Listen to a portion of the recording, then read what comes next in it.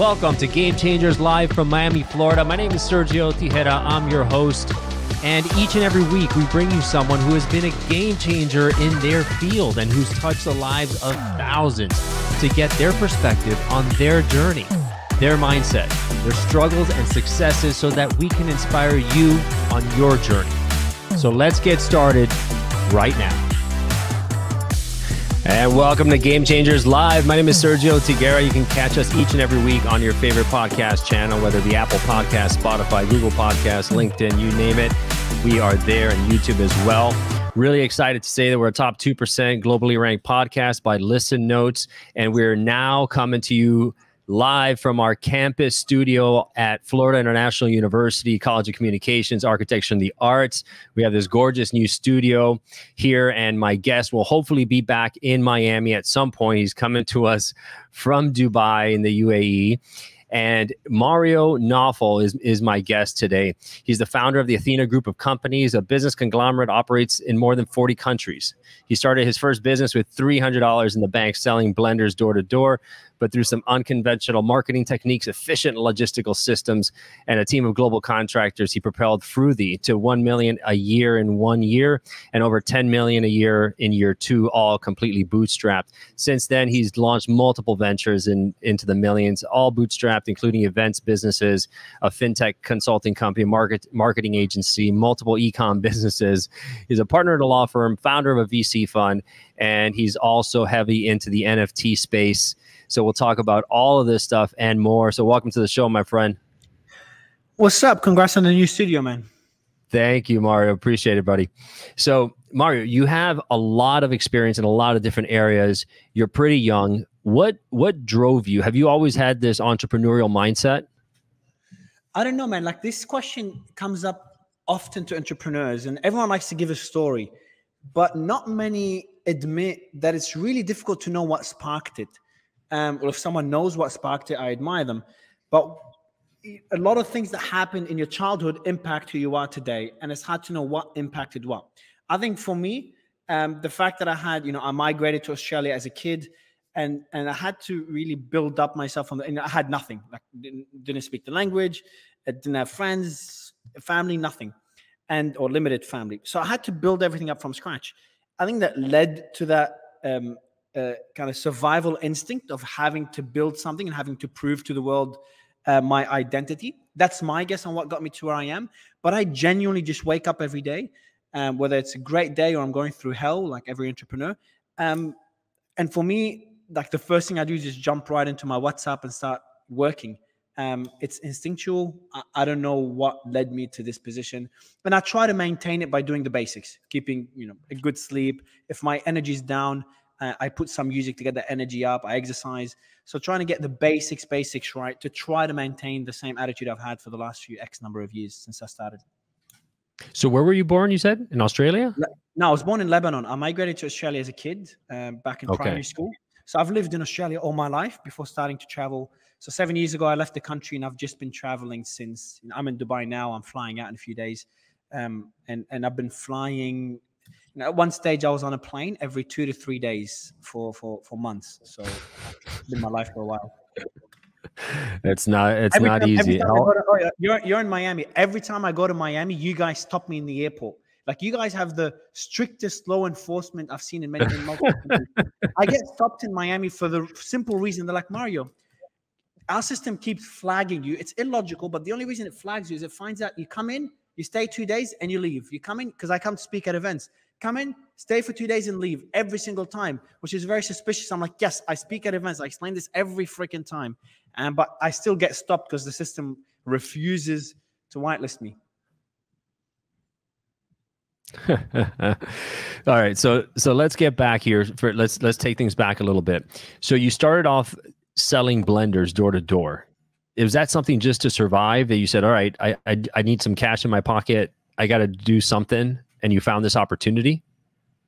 No, it's a cheesy reason I started doing it. I was at university doing banking and finance, and I didn't know what the word entrepreneurship meant.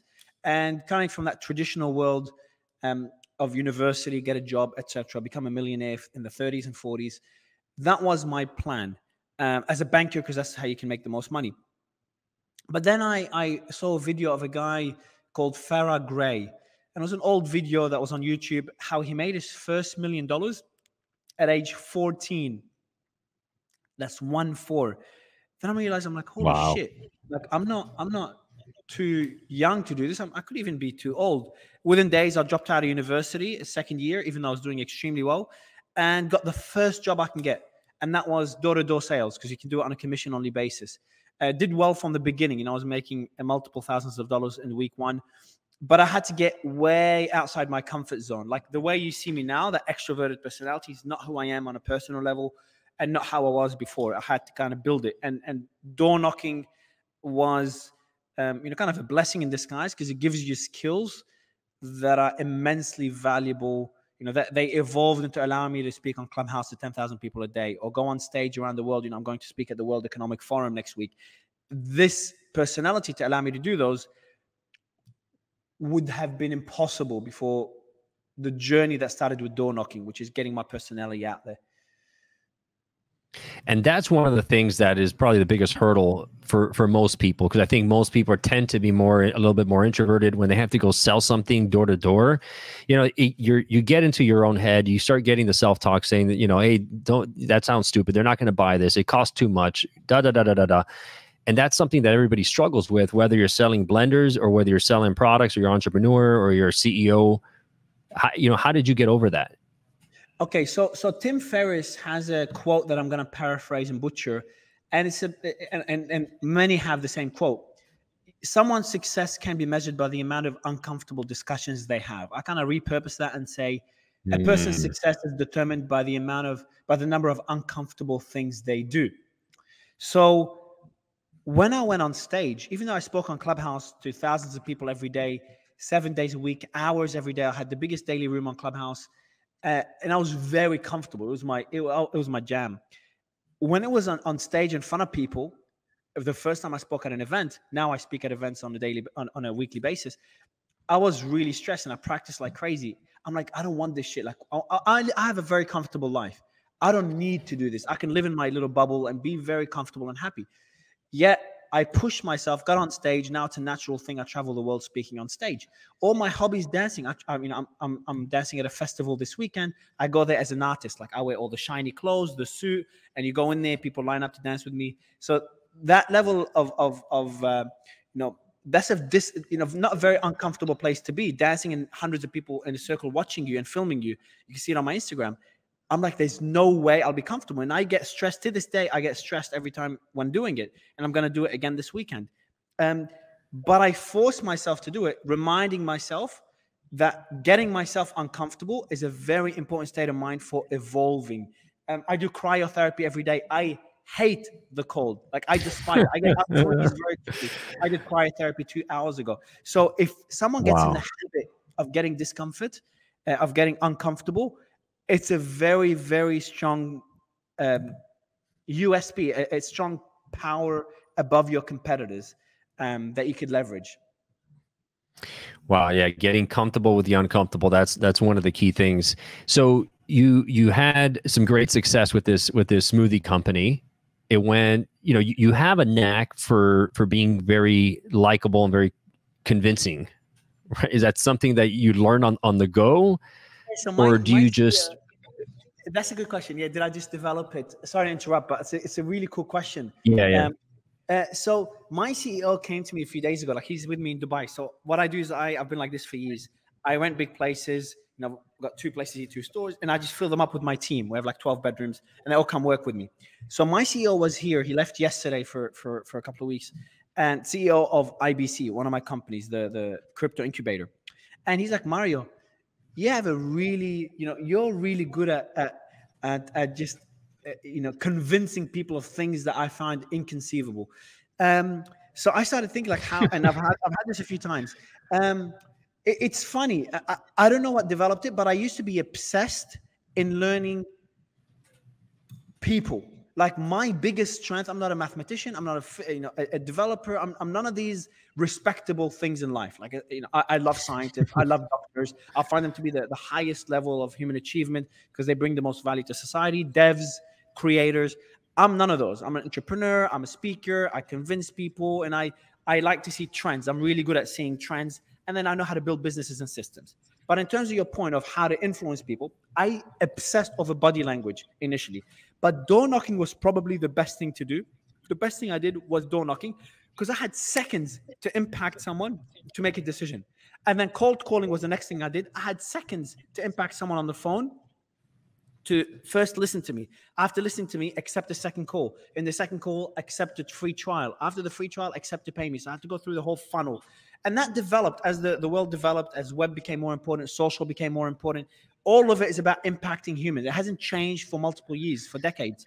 And copywriting now is kind of the umbrella term to use. It's one of the most important skills to have, and probably one of my main strengths. I have many weaknesses, but I have a small number of strengths, and that's one of them.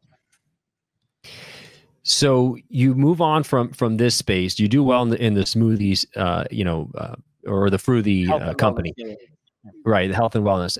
So then from there, you do what?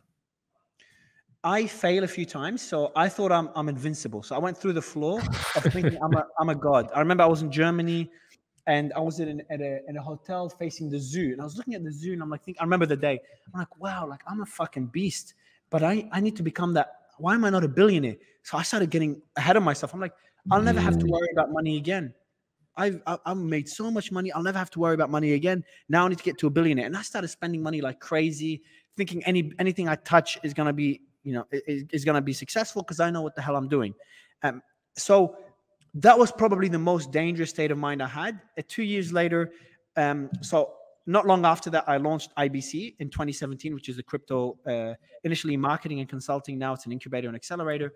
And that did really well. It did immensely well. We were one of the biggest back in 2017, 2018. But then in that period, Fruity almost went bust because one of the suppliers screwed us, and I was very irresponsible with money. And then IBC almost went bust because there was a big scam. We lost millions. Someone scammed us as an ongoing legal case. I was screwed by one of my team members, one of my executives. And that almost destroyed IBC. So then I was from being on top of the world and like, how do I be a billionaire? Then I'm like, holy shit. On one stage, I was discussing with management, should we close down Fruity? It wasn't something we're seriously considering, but at least we put it on the table as like plan, whatever, EF. And then Fruity survived, but then we had the same discussion after the scam. Will IBC survive the scam? So here I am on top of the world. Then here I am thinking, fuck, am I going to survive?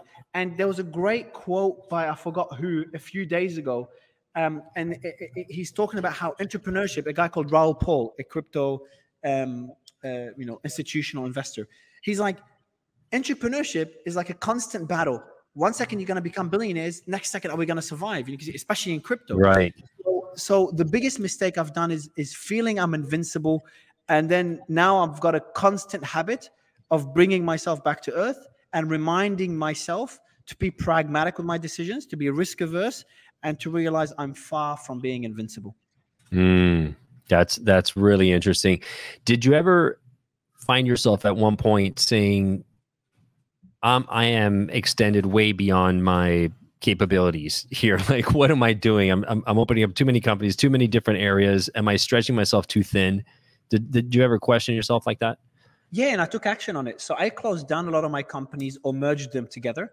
So Fruity and Zen, I won't mention the companies, but a lot of the health and wellness companies I have, I merged them into one called Fruity, which still exists today. Did a record sales last year, record revenue profit. I'm not involved in it anymore, but I own the company. So I did the same thing in crypto and marketing. So I moved my growth hacking agency into IBC, merged that. Now I stepped away from IBC and now I'm working with NFT tech, which is the same space. So my same network, my same skill set. So pretty much my life now in the business world is around Fruity, which I don't touch. I can even sell it, but it's my baby, so I won't. Then I have in my events business, everything into health and wellness into that. Then I have crypto, which is IBC, and NFT tech, which is separate, which is my main focus. And I've got my show, The Roundtable, which is now moving to Twitter Spaces. So the live audio room that I do. That's pretty much it. Before, I was proud to have many companies. Now I just have, a handful of companies, and I'd rather invest. I'm invested in over 200 businesses. So I'd rather invest rather than just build things from scratch. Right. So do you find yourself with a gift of being able to create systems that work, because as an entrepreneur, a lot of entrepreneurs tend to try to take everything on themselves, but you seem to be able to see or piece the puzzle together so that you can step away and you're not the roadblock or you're not the bottleneck. That's been my strength and weakness. Initially, I was obsessed with delegating. When I say obsessed, everything in my life is delegated. I have a team that manages my health. You know, as in today, I go to the doctor. Was that from the 5-hour work week from Tim Ferriss, where he tries to delegate, outsource his entire life? It played a role. I was like this before that, but that played a role. I don't know what got me to become like this, because I've been like this for a really long time. So I don't know what triggered it. But I mean, today I woke up, went to the doctor. I don't even know what the doctor is for. I have a list of questions they give to the doctor. I add someone on a call and they speak to the doctor. I have a medical team that manages all my medical stuff. So even my personal life is all delegated. My trips, everything. All I do is I wake up, I check my calendar to know what to do. There's nothing else. But that allows me to focus on the important things, which is, you know, I don't know if you saw the movie Margin Call, but the leader of a big bank, I think Morgan Stanley, or that was represented in the movie, he sits in a boardroom on the big table. He gets paid millions, tens, if not hundreds of millions a year, tens of millions, I guess. And he goes, you know why I sit on this big boy table? You know why I'm the main guy here? Because I'm not the smartest, because I'm not early, but because I have one thing to do, and that's realize where the space is heading next. What's going to happen next? That's it. So once I delegate everything around my life, it gives me time to focus on, for me, the most important thing is that where should we be placing our focus? How should we calibrating our compass? What should we be doing next? If I focus purely on that, and then on my other art, it's, you know, running my room, my show. If I just focus on these two things, because these are things that I cannot delegate, that are hard, otherwise I'm useless. Everything else I try to delegate. But, you know, delegation is a very delicate art. One of the most common things that entrepreneurs fail in. And I was surprised years ago to not realize how difficult it is to delegate. And there's a process to delegate. This is probably the most important thing for anyone running a business. The process to delegate is you find the right people. Don't do the same mistake I did for years, which is hiring the wrong person for the right job. So the right person for the right job, because you can hire an incredible shark and put him in the wrong position. So the right person for the right job. So 4 steps. Third thing, teach them like you're teaching a primary school kid. You can't expect them to know everything. Give them everything. Give them a wiki. Give them everything they need. Make sure they write it down. And then number 4, which is probably the thing they forget the most, the feedback loop. Make sure there's a loop where when you teach them something, there's a way for them to revert it back, whether it's a daily report, whether there's certain metrics, so you know if they're doing a good job or not. Don't just set and forget. There's a great video. I think if you go on YouTube, write The Art of Delegation. There's a guy who has a great video on this that I've sent to my team multiple times for years and years and years. It conveys this really well. The Art of Delegation. Extremely, extremely powerful skill to have. How do you know you found the right person when you're hiring them? You probably don't, really, right? Until you test. I think the best, there's many things you could do, you know, hiring, and I'm really bad at it. So we have a HR person, but hire slowly, fire fast is probably the best way. I like to hire fast. Sometimes you have to hire fast and fire fast, especially in crypto when, you know, things are blowing up. But generally, take your time to find the right person. Find a HR person if it's your weakness, and then fire fast if they're incapable. If you do these steps and you teach them everything, you put them in the right position and they still don't deliver, find the next person, because you can never know for sure. It's really, really difficult. So, yeah, that's why the feedback loop is important. Now, I've seen you on, heard you on Clubhouse back, over the last, I guess, year and a half or 2 years when it kicked off, and you seem to be very quick to try to dominate a space. How do you do that? And how do you see the trend coming that tells you, okay, this is coming. I need to be all over this? I don't know. I remember TikTok when I first, and I was late to it, by the way, but I told my marketing person, we always joke about it. I told him to get onto TikTok when it was still only in China, and there's some news company just covered it, and it was only a Chinese platform. Wow. That's it. It didn't even expand to the West. I had no idea it's going to be popular. I'm like, hey man, you got to get onto this. I'm on an app now. There's a company called Chingari. So Ching, Chingari. And that's the TikTok of India. And I was in India about a month ago. And I don't know if it's going to succeed. We're invested. We invested 7 figures into the company. So we're pretty well vested into it. Then one of my friends comes to me. She's like, Mario, and my dancing partner, Jennifer. She's like, Mario, have you heard of this app, Chingari? My friend opened an account. I'm like, yeah, we're invested in it. I didn't know. I forgot about it completely. So immediately I got onto it. Now I've got I have one business channel that got like 5 million views in like 2 weeks. And I've got a dancing channel that's got 85 million views in like 3 weeks. Wow. And that's it could fail. So what I recommend, and in my team even convinced me, no joke, I'm not a conservative or right-wing person. I'm not into politics. I don't support any of that stuff or conspiracy theories, none of that stuff. But there's a platform called Getter, Gettrr. And then they're like, hey, Mario, you should open an account for you. So they opened an account for me, started posting my stuff without me knowing. Now Trump has his own social platform. I don't like Trump. I don't really care for Trump. But my team opened an account there and just posted my content, the value I bring. Doesn't matter who the audience is. And so they just post it everywhere. Whether I like the platform, I don't like the platform, whether it's in Russia or India or China or Ecuador. Which one blows up? The same way TikTok from China blew up? We don't know. But it's about, trying to be everywhere. And then when one blows up like Clubhouse, it could change your life. People genuinely built their whole empire by being early on a social platform. So it's worth it to take your chance, get onto as many platforms as you can, spend your time. Now, obviously, I've got the unfair advantage of delegating and having people do it for me. So if someone doesn't have that time, just at least wait for them to gain traction like Clubhouse, right? Gain traction in the West, and then get involved. But it's immensely powerful to be early on a platform. I screwed it on Instagram. I screwed it on YouTube. I screwed it on Facebook. Everywhere I was late until finally being early on Clubhouse, early-ish. And that blew up. But then, you committed a lot of time to that, because it seems like every time I jumped on, you were in a conversation with JT or with somebody and in these huge rooms. So, I mean, it was a huge time commitment without necessarily knowing if there was going to be a financial, gain at the end. Well, the fact that people are knowing you is part of the the allure and the value of it. Attention is so undervalued, Sergio. Attention is so undervalued by many. It's the value of having people listen to you, and you're experiencing this firsthand, is so difficult. And I've experiencing myself, like, to gain traction on platforms like TikTok. I'm struggling now. I'm still struggling. On YouTube, I'm struggling. Look at my YouTube account. I'm struggling. On Clubhouse, I did really well. On Twitter, I'm doing well. Chingari, I'm doing well. So it just depends on the platform. My dancing account is doing well, but other platforms, I was just on a call before this with, NFT Tech has a guild, a gaming guild. Just before this, we were on a 20-minute call on how to start gaining traction. And it's not cheap. So let's talk a little bit more about NFT Tech now and this whole space that you're in.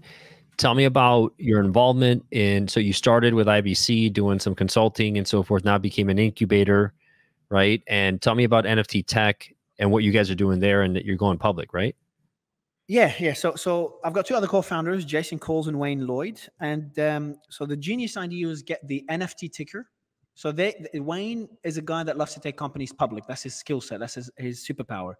And Jason is a beast at growing public companies. He has a whole agency that does it. I've known him since the crypto days. And he's got a strong reputation and a big agency that does that. So everyone is focused on NFTs and tokens, which is great. And, IBC does that as well. What these guys did, they're like, hey, we're going to get the NFT ticker, which they succeeded. And then we built NFT Tech into a company that is going public on the stock market, allowing retail, anyone to buy the stock. And then it's our job to come in early into, reputable projects and avoid scams. Now, that sounds pretty simple, but anyone in the crypto space knows how easy it is to get rugged, how easy it is to get screwed. And any investor, any VC will tell you getting early, those top crypto deals, getting in early is extremely difficult. It's very, very tribal. Right. And that's a tribe that I belong to because I've been in the space for so long. So we decided to bring exposure to the retail market to that fickle, lucrative area called NFTs, the Metaverse, and crypto in general. what's known as Web3 now. Right. So giving access to fund managers and retail investors. So you're essentially making it more accessible for retail investors to buy into NFT projects without having let's say a crypto account necessarily. Is that right? Exactly. So they don't need to have a wallet. They don't need to start getting into projects early. They don't need to have a team to try to figure out if a project is good or not, if the tech is good, if the founders are good, what the tech even means, because crypto is a mystery to many.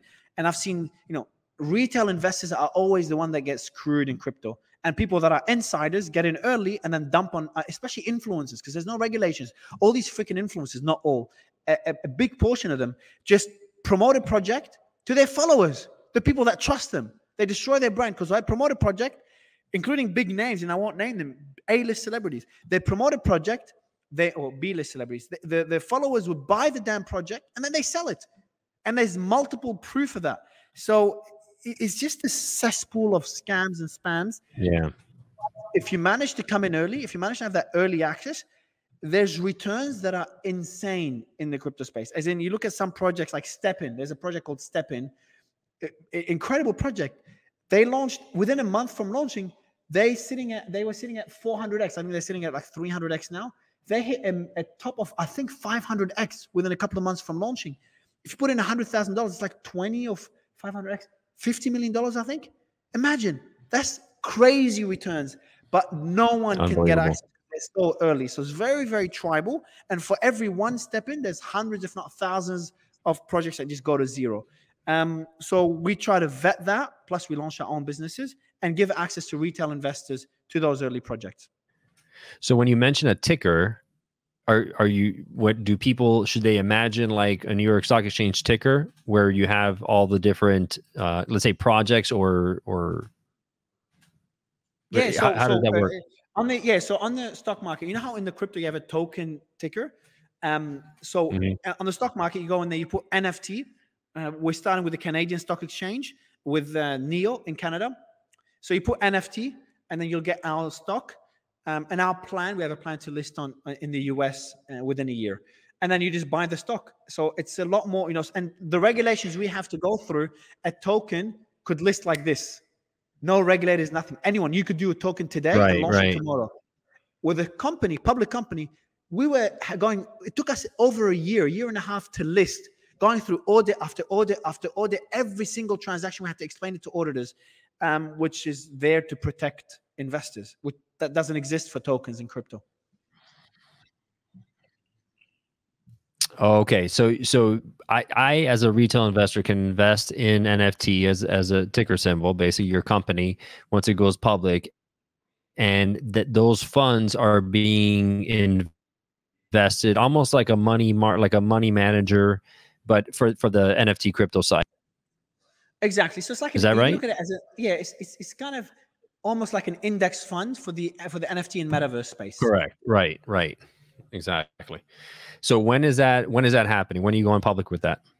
I think we're expecting it next week. I think it's about a week or so left.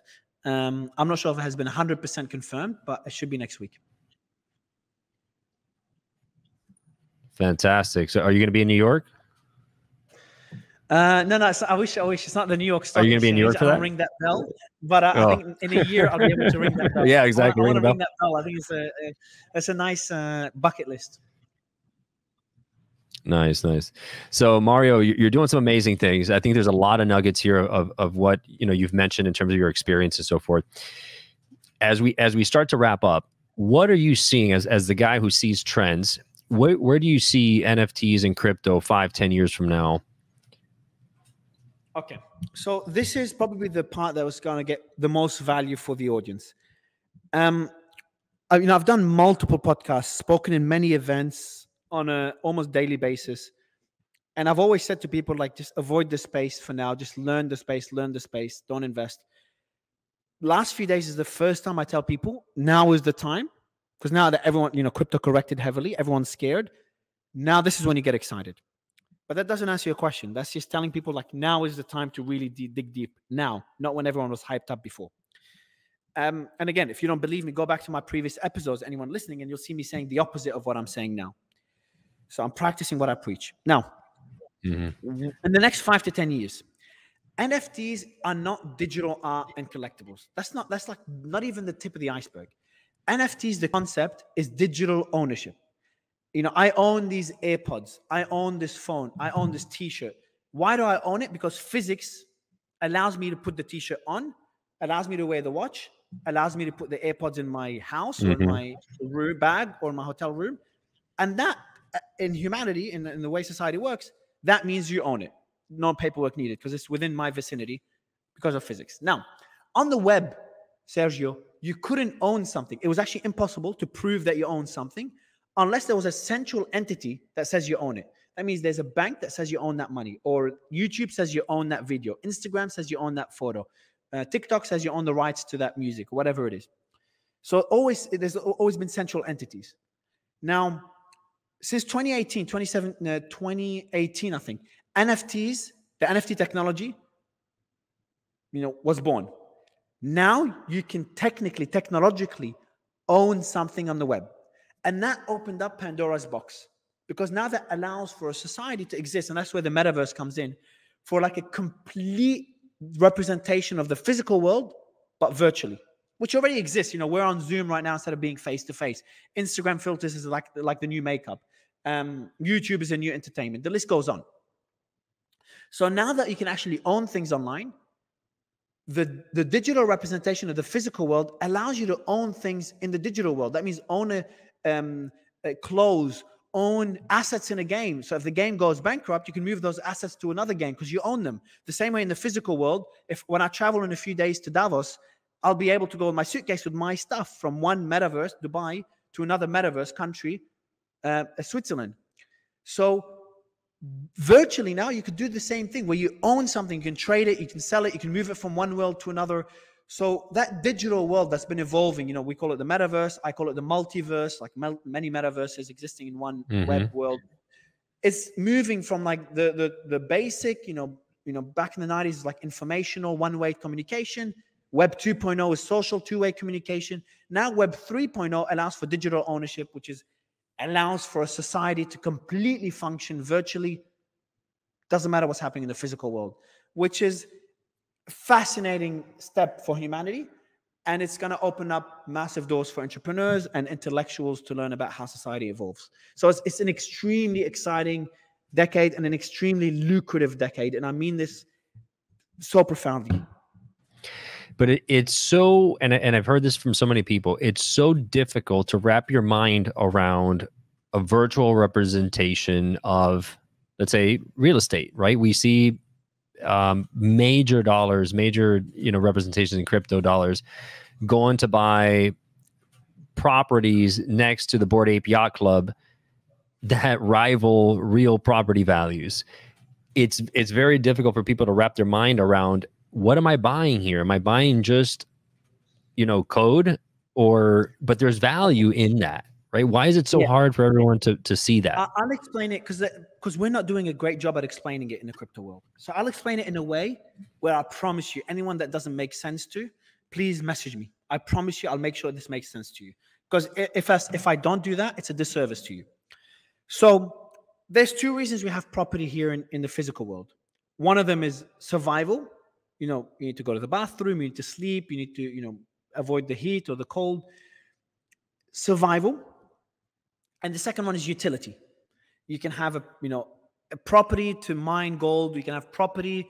There's a main street, I think in New York or somewhere, and there's multiple of these main streets where, the rent is significantly more than any revenue you can generate. But they have the store there because, it's a brand positioning. It's for the branding. Right. So there's utility for that. And even if you put a store in a place where there's traffic, there's utility because you're selling. Now, in the virtual world, I think real estate is not portrayed right, because in the virtual world, you don't need to go to the bathroom. There's no code to prevent, unless they build that within the code, which is stupid. Right. Because physics doesn't exist. Physics is created within the code. Right. Now, the only reason you need real estate in the digital world is utility. So if it's a game, you need real estate to be able to mine gold or mine minerals or rare metals or whatever it is, to be able to build spaceships, to be able to build weapons that have utility because they allow you and don't undermine the power of gaming. You know, over 1 billion people, I think, in our world are gamers now. That's something insane. Like yeah, even more. I think it's insane, the number. I think over 1 billion. Anyway, so now there's utility. But what if there's a company we're working with called Metaverse, Meta VR. They have a project called The Mall, themall.io. Check it out for anyone listening, because it will allow you to, it's easier to connect to a concept that's simple, like a mall. When they get users, that's attention, like a physical mall getting users. In the physical mall, you get a store so people can see it. In a digital mall, you pay rent so people can see it. They walk past it. Now, if you get a real estate next to Bored Ape Yacht Club, it's more of a brand positioning. Like, there's not going to be many people in the metaverse now. Barely anyone's using it. It's very early for the Web3 metaverse. So it's more of a positioning play, because later the value will increase as users start to come in, like the Web 2.0 days. Like imagine getting a good domain back in Web 2.0. That was good real estate in Web 2.0. Imagine getting, porn.com back in 2000 or 1995.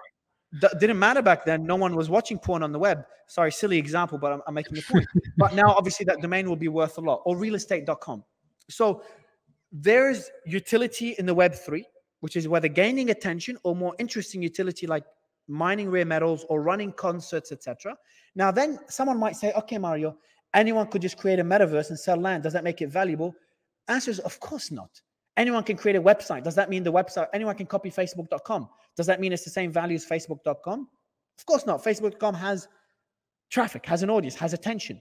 So the metaverses that will have genuine value are the ones that have attention. In community.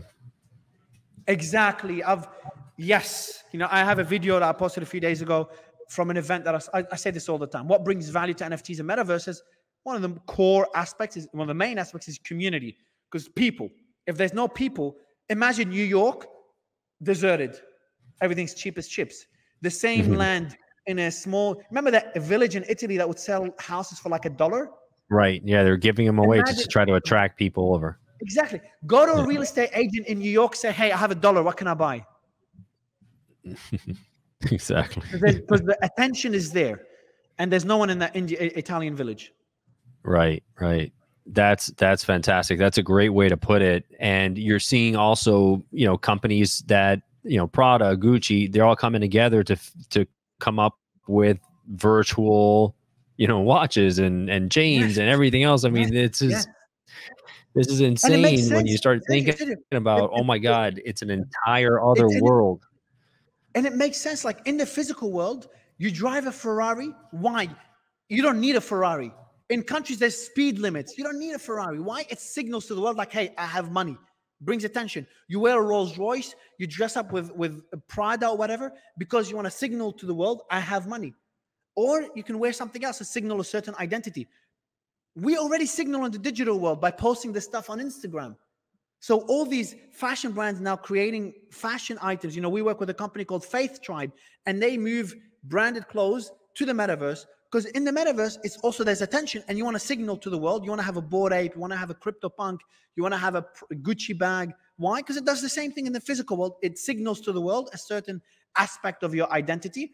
In this case that we just gave, signals wealth, which is very, very powerful. Signaling is a big part of our everyday life. Anyone that disagrees and doesn't understand society.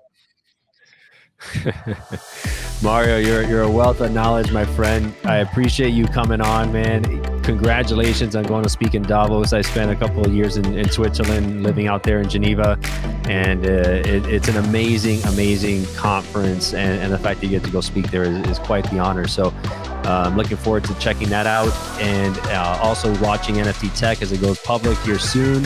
Congratulations on that. And when you're down in Miami, definitely let's get together and go have a couple of drinks on South Beach there.